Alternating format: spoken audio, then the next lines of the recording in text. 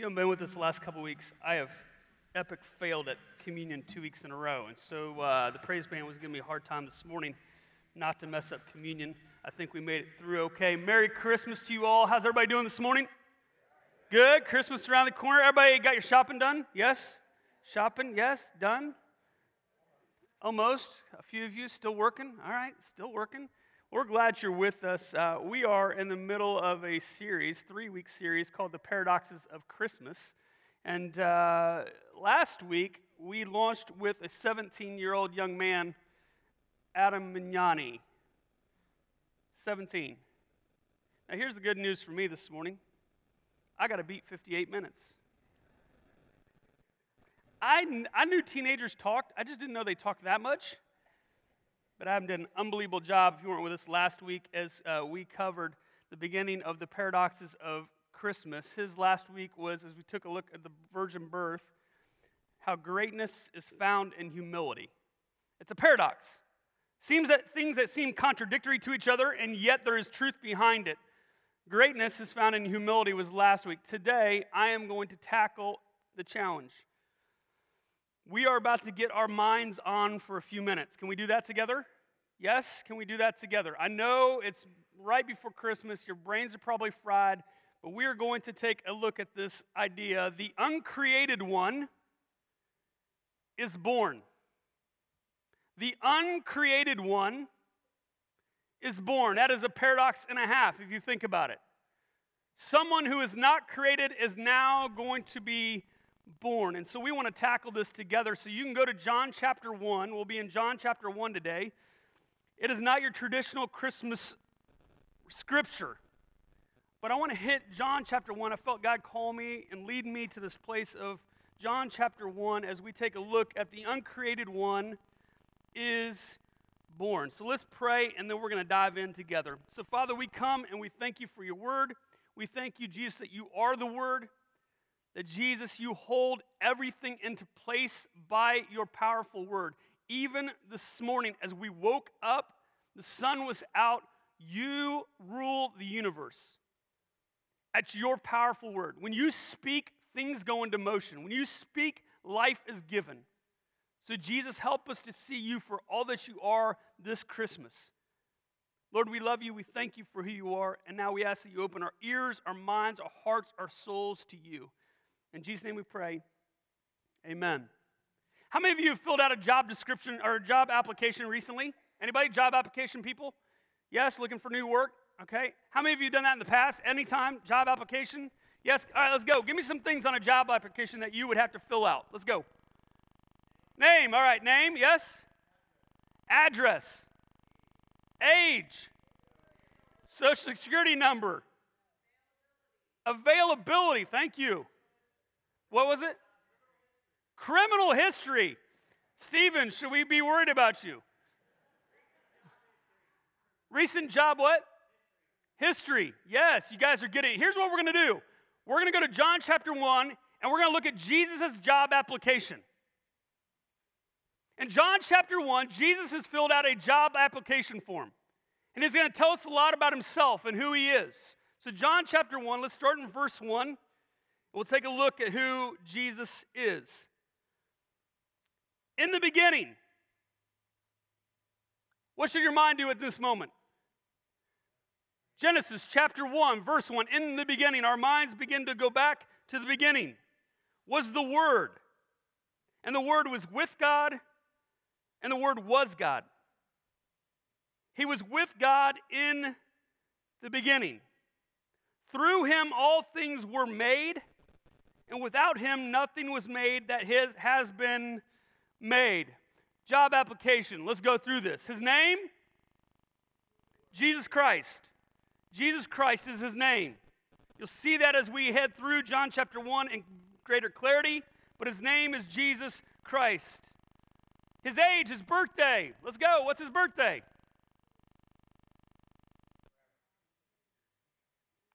In the beginning. In the beginning. Guys, this is amazing about Jesus.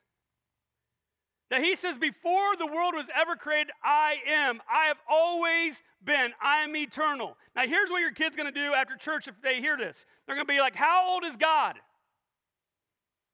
And you will give them what? He's eternal. I have no clue. There is no age. He's always been, and he always will be. In the beginning, it was his birthday. His address? Anybody notice this? He was with God. You know where Jesus is? It says he was with God. That's his address. That's where you will find him. Seated at the right hand of the Father. That's where he's located. His employment, he was with God and he, what does it say? The Word was God. What's his employment? What does John say here? John says his employment record is this: he is God. Jesus is God. Y'all getting that? Like what we're about to discuss is the greatest thing. I'm telling you, it's unbelievable this Christmas season. Jesus is God. Do you believe that? And it says this: he runs the universe. Anybody notice that in verse 3? Through Jesus all things were made. Your breath this morning is from Jesus. Hebrews 1, we'll see that here in a moment. He says he holds everything together by his powerful word. He speaks things into being. He sustains your breath right now. Your life right now is a gift from God. Anybody else notice that life is fragile? For some of you,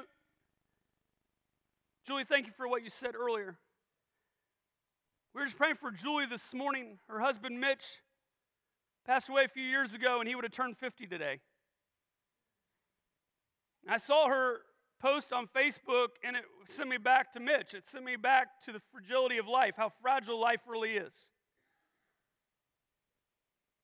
That you and I are not guaranteed tomorrow. We're not guaranteed to walk out of here. And for some of you this Christmas season, this is hitting home. You are dealing for the first year without your loved one. And yet we see that Jesus sustains all things. He's eternal. What is his identity? What is his nickname? What do we see here? He's the Word.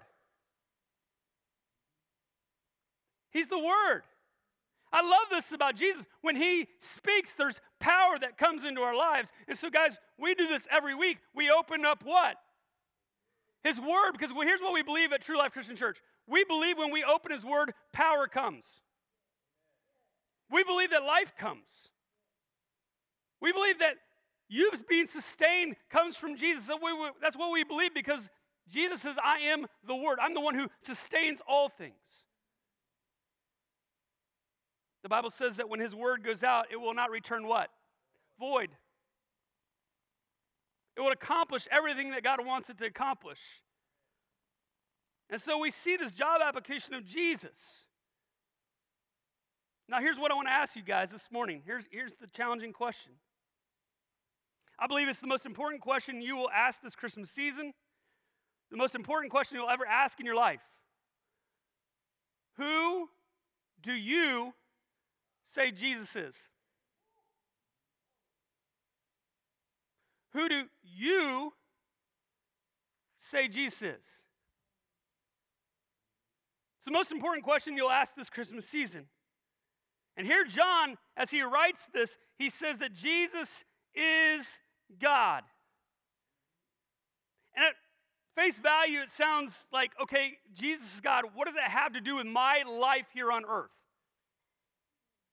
For some of you, you're asking that question this morning. What does this have to do with me? So what if Jesus is God?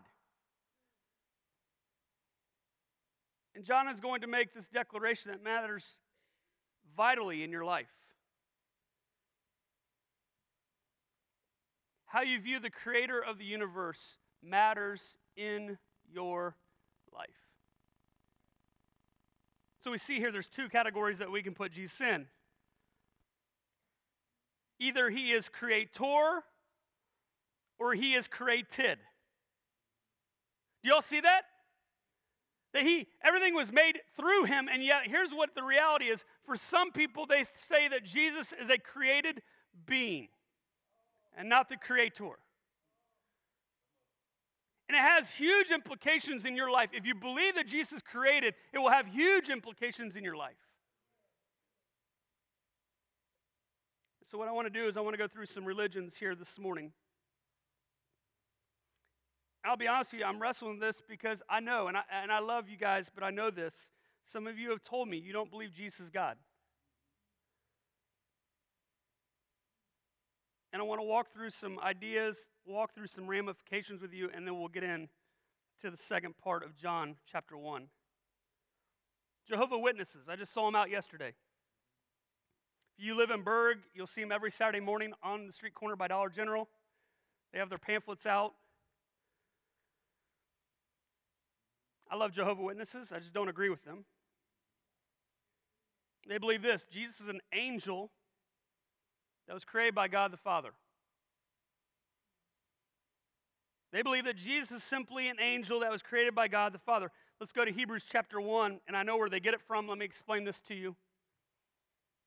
Hebrews chapter 1, if you can go there in your Bibles, go to your app, whatever it may be, I'll read up on the screen as well.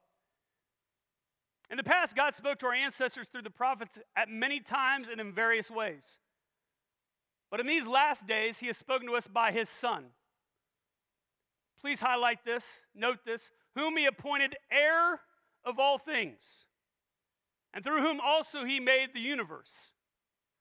The Son, Jesus, is the radiance of God's glory and the exact representation of his being, sustaining all things by his powerful word. After he had provided purification for sins, he sat down at the right hand of the Majesty in heaven. And so he became as much superior to the angels as the name he has inherited is superior to theirs. Verse 5, for to which of the angels did God ever say, "You are my son, today I become your father"? Or again, "I will be his father, and he will be my son"?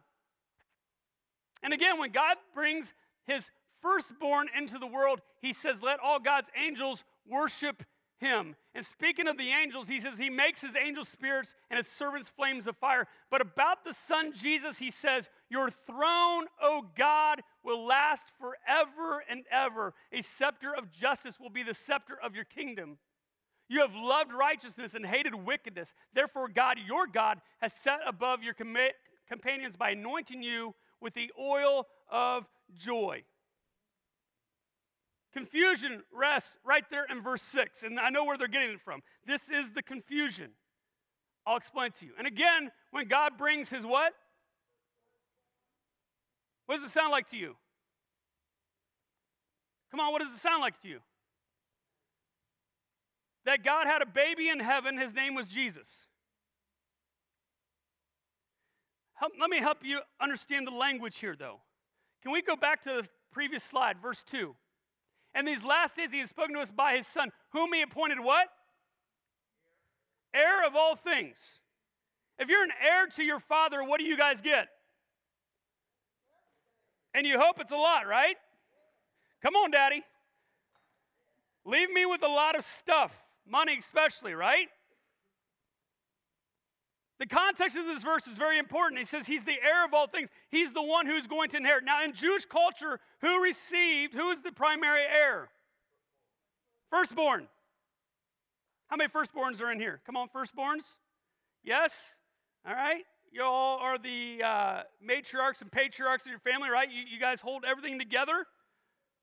And in Jewish culture, you would get the primary what? Inheritance that's coming your way.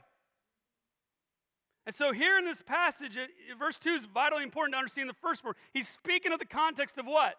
He's the heir. He's the one who will receive, which makes sense because what? God put him in charge of what? Everything. He sustains the whole universe. In this moment, we see he's not a created being. He is God, the eternal. Mormons. Love Mormons. Just wrong.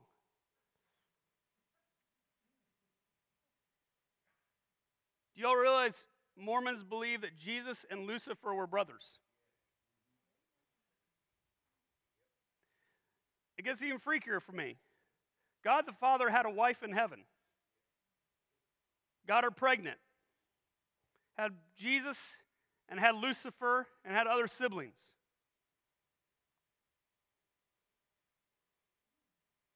And for some of us, I'm telling you, for some of us, we believe this. But look what Nehemiah 9:6 says. You alone are the Lord. You made the heavens, even the highest heavens, and all their starry host, the earth and all that is on it, the seas and all that is in them. You give life to everything. And notice this, the multitudes of heaven do what? John 1:3, through him all things were made. Without him nothing was made that has been made. Jesus is the only one who is worshiped here. He's far superior to any angel. He's greater than Lucifer before he even fell from glory. That's where the Mormons are, Muslims. Jesus is a created man who became a great prophet. Jesus does not declare that. He declares he's more than a prophet in Scripture. Hindus. He was a man through karma who continually reincarnated himself, entering higher levels of enlightenment. That's who Jesus is to them. He's a great man. But if you're in the faith of Jesus Christ, we believe that Jesus is God. Let me give you a few scenarios of, as I thought about this, some ramifications if you believe anything but Jesus is God. If Lucifer fell, could Jesus fall? If he's simply an angel, think about that for a moment. If he's simply an angel, and Lucifer was an angel, but the Bible says in Hebrews 13 that Jesus Christ is the same yesterday, today, and forever. The Bible says that God does not change. He's not shift.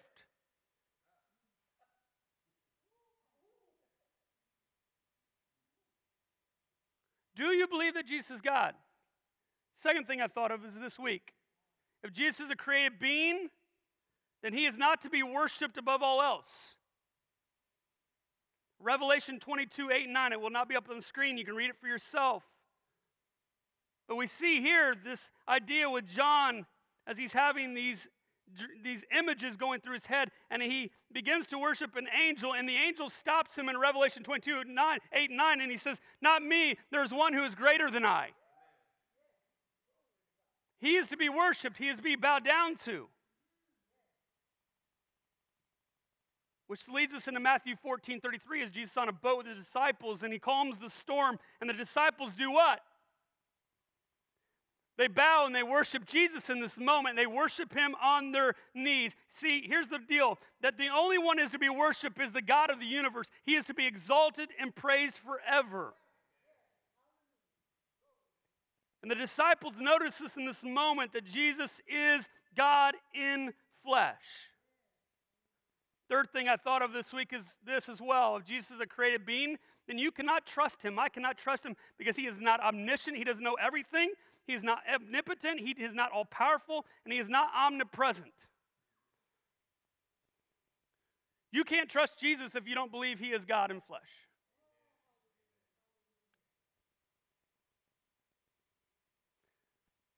But if he is God, then he is worthy of everything in your life. Everything.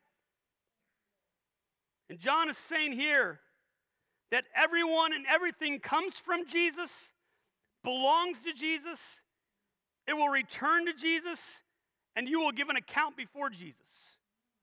Listen to me. You are here for Jesus, from Jesus, you will return to Jesus, and one day everyone in this room will return and give an account before Jesus Christ. It will happen.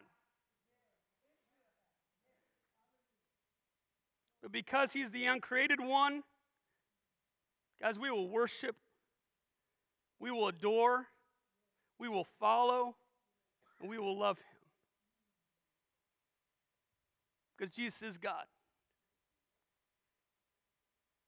Most important question in the room this morning is, who do you believe Jesus to be? In this moment, you have a decision to make. You have a declaration to make. Who do you believe Jesus to be?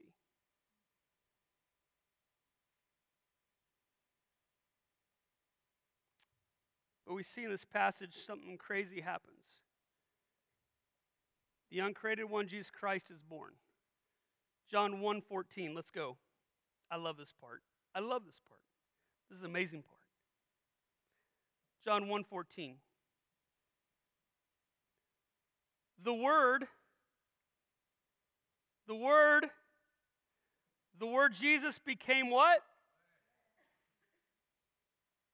And he made his dwelling among us. We have seen his glory, the glory of the one and only Son who came from the Father, full of grace and truth. This revelation we call it the incarnation. Jesus put on meat. Jesus put on flesh.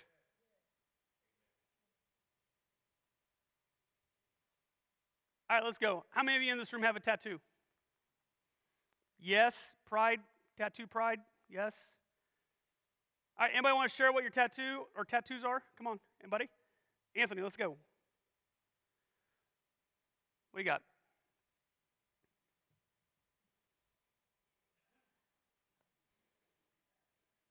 All right. All right, I'm going to ask you, why'd you get it on there? What does it mean to you? Let's go. Well, half of it is obviously my faith. Yep. Half is faith. Because I want to carry that with me always. Okay. So it's there with me always. Okay. And half of it is because the famous verse used to combat tattoos is, you should not mark yourself belonging to the world. Right. But because you belong to God, I actually mark myself as belonging to God. Sweet. Sweet. You guys hear that?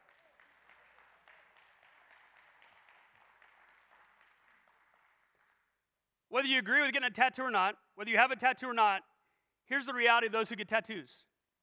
Skin matters. Skin matters. That there's something at the core for Anthony to get the tattoo, that there's something about the faith that he has in Christ, and he wants to remember that Jesus always goes with him because skin matters. And here John says this, that God put on skin, and as Eugene Peterson says in the Message, he moved into our neighborhood. I love that. He moved into our neighborhood. That the God of the universe, who sustains all things by his powerful word, would put on skin, and that he would come and move into our neighborhood.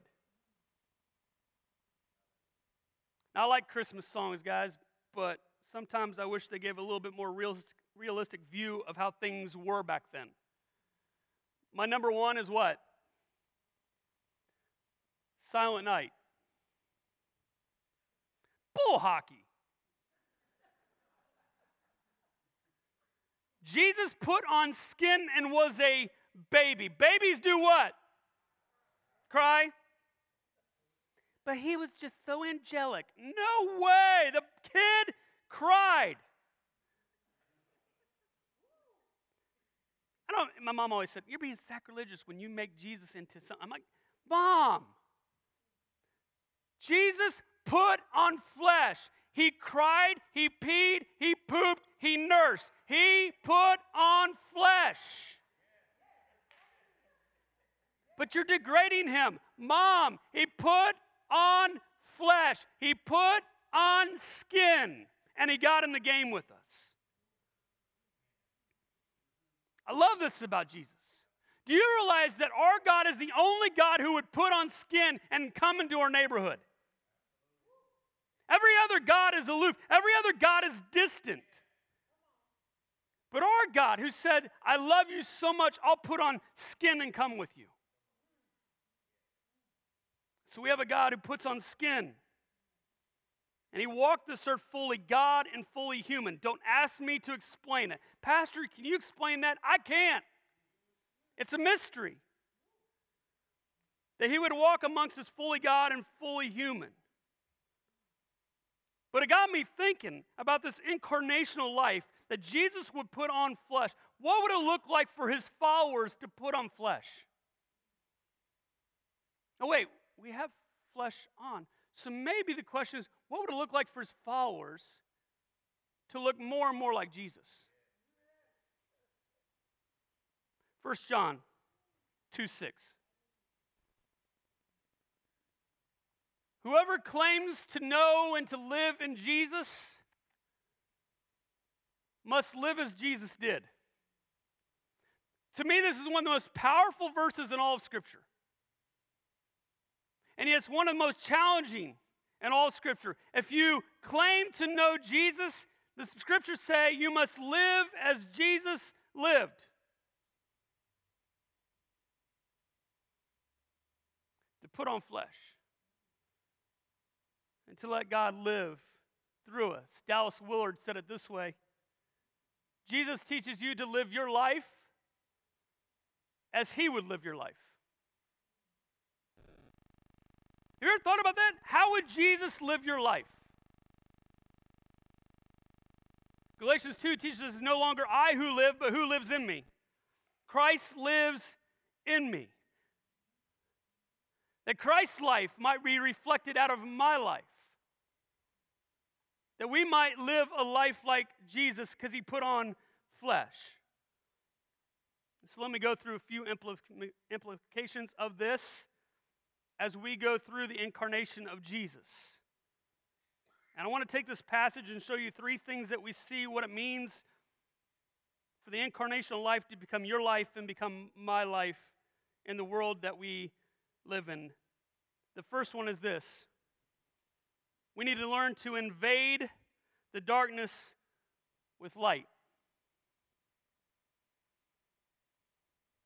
Where'd your eyes go? Who said it? Tree. That's right. Who said? I have no clue. I heard a voice.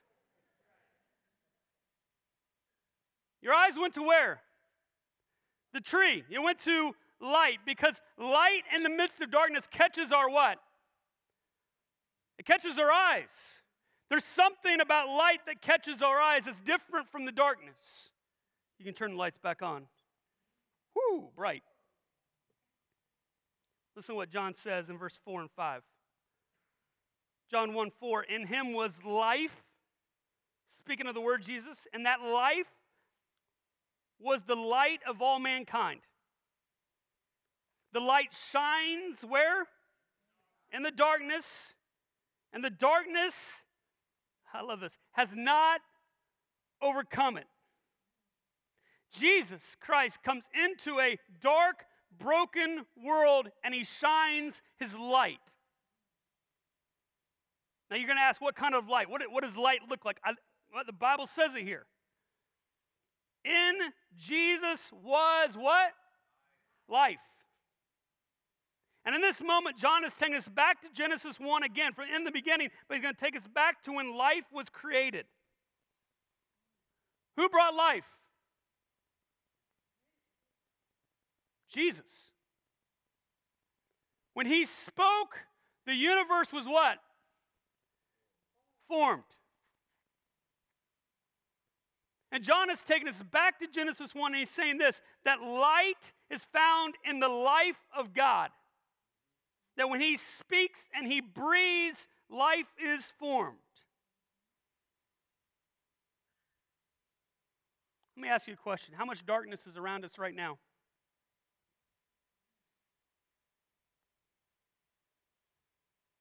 Seriously, how much darkness is around us right now?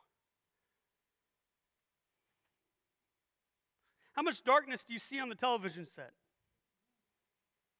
And please do not go to Washington, D.C. right now. Okay? That's a whole cesspool as it is. Let's start more local. Let's get into the neighborhood. I'm talking about our homes, our neighborhoods, our hospitals, our schools, your office space. I'm talking about cancer. I'm talking about depression. I'm talking about kids being orphaned. I'm talking about marital conflict. I'm talking about abuse. I'm talking about hunger. I'm talking about shame from having an abortion. Should we keep going, guys? Have you noticed how much darkness is around us? Guys, to live the incarnational life is this: the church bringing the light of Christ into the darkness. Guys, we have an unbelievable opportunity right now. Unbelievable opportunity. There is darkness all around us, and we have an opportunity to shine the light of Christ into these dark places. We have an opportunity to take Christ into the world and breathe into the world the life of Christ. This Christmas, you have the opportunity to reach out to the brokenhearted.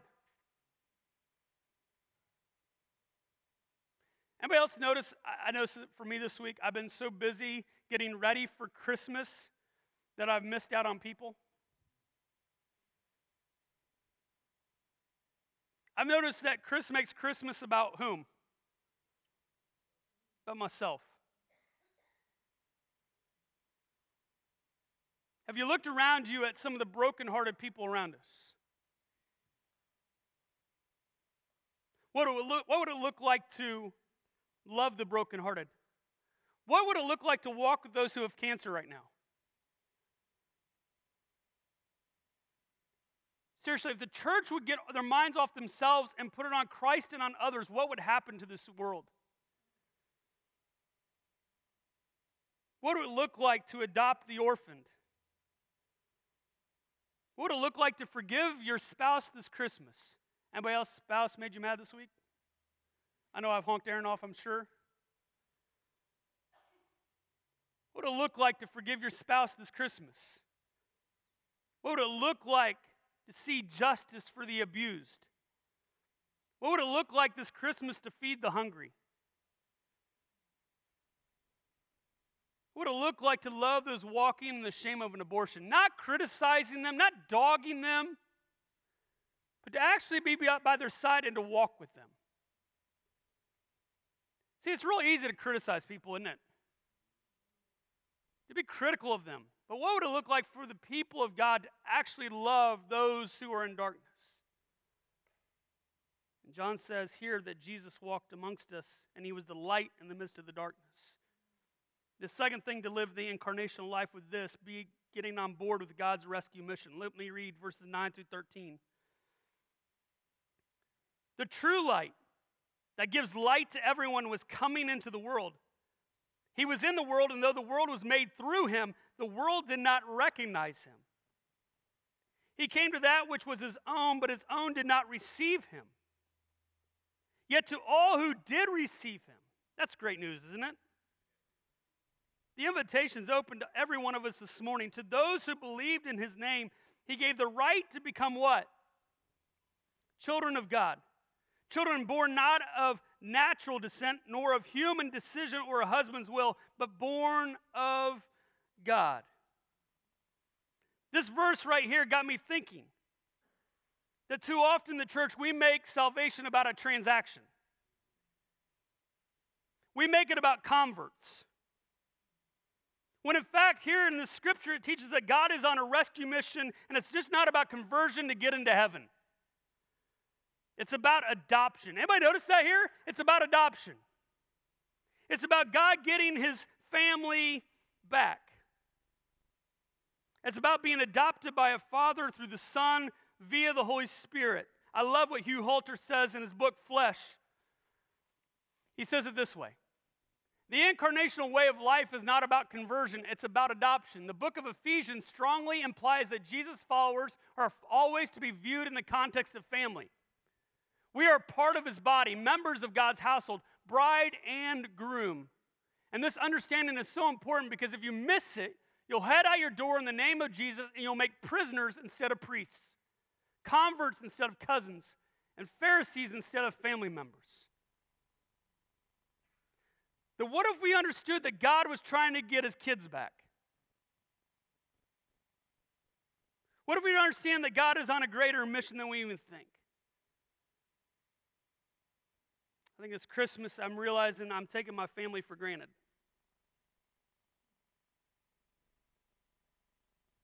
And I'm so glad that our God does not take his family for granted.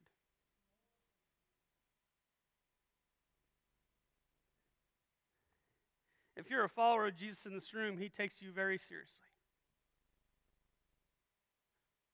That the Father has set his affection on you. If you're not a part of his family, guess what he's inviting you this morning? He's inviting you to receive the fullness of being in his family. He just doesn't want you to convert to Christianity. I'll be honest with you, that word convert sort of sounds like God is distant. He's somewhere out there in space and time. Makes it sound like we're just a number inside of a movement. But I love that John here says this, that we are children of God. We are what? We're receiving the fullness of the Father. His attention is set on us. What would it look like for us to be knowing this, that we are on a rescue mission for the Father? That guys, when you walk into your homes this Christmas, that you're actually taking the love of the Father that he has on you, and you are what? Transferring it to the people around you.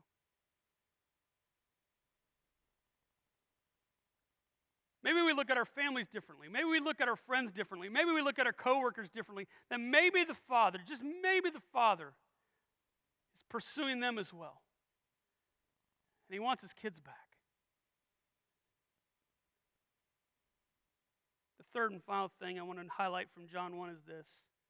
To live the incarnational life is this, to glorify God by living out grace and truth.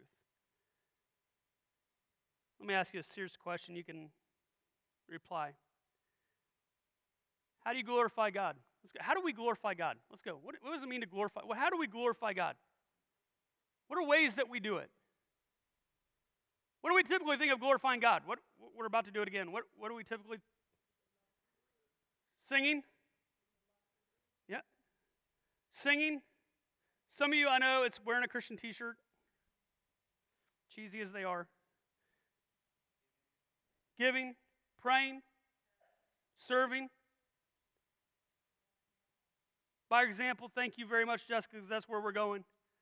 What if I told you the main way we glorify God, that we lift God up, we make him famous, is to tell and to show others about what God is like? What is God like?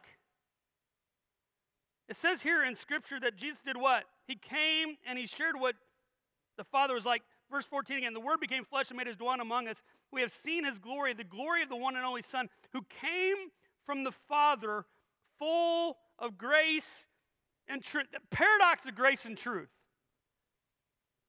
That the Son came full of grace and truth, showing us what the Father is like. And he says in verse 18, no one has ever seen God, but the one and only Son, who is himself God, is in closest relationship with the Father and has made him known. That when we look at Jesus, we see the Father. What would it look like for people to look at us and see God? Let me ask you a serious question here. Look back at this week. Seriously, just for a moment, let's go back this week. Think through the week. What kind of God did you show people?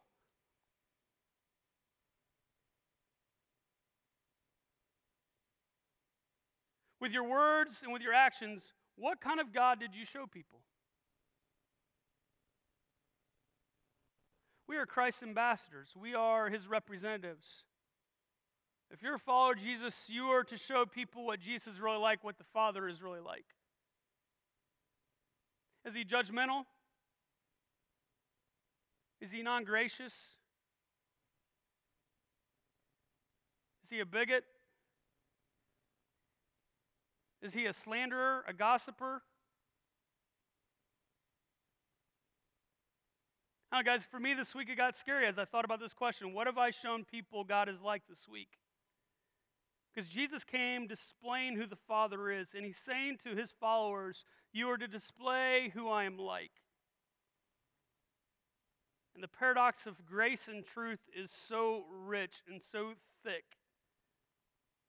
He extended grace to those who were his enemies, all the while still being true to his Father. You know how hard it is to show grace to your enemies?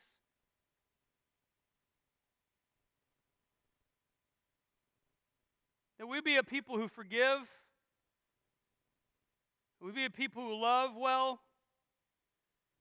and yet we would not succumb to the ways of the world, but that we would be different, that we would stay true to who God has made us to be. Guys, we don't lose our identity in Christ, and yet we still extend the grace and love of Jesus to the people around us.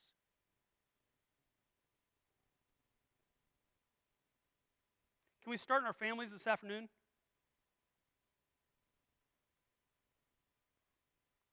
You know your spouse that's been getting on your nerves all week?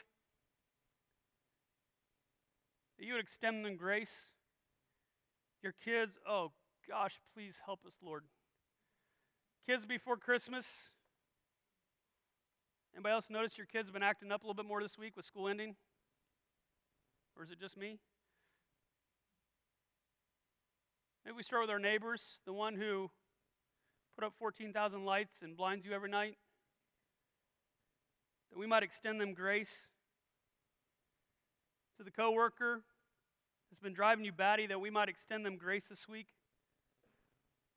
That we might actually show them what God is like. We might be his representatives this Christmas.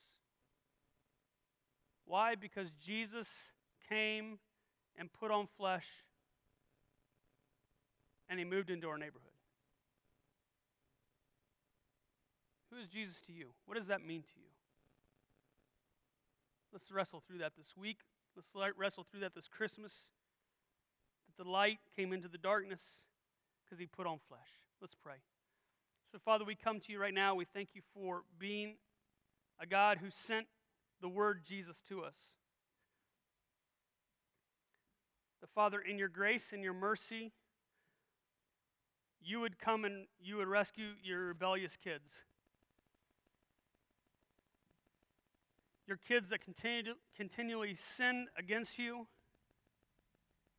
continually disobey you, that you would come for your enemies, and you would call us your children.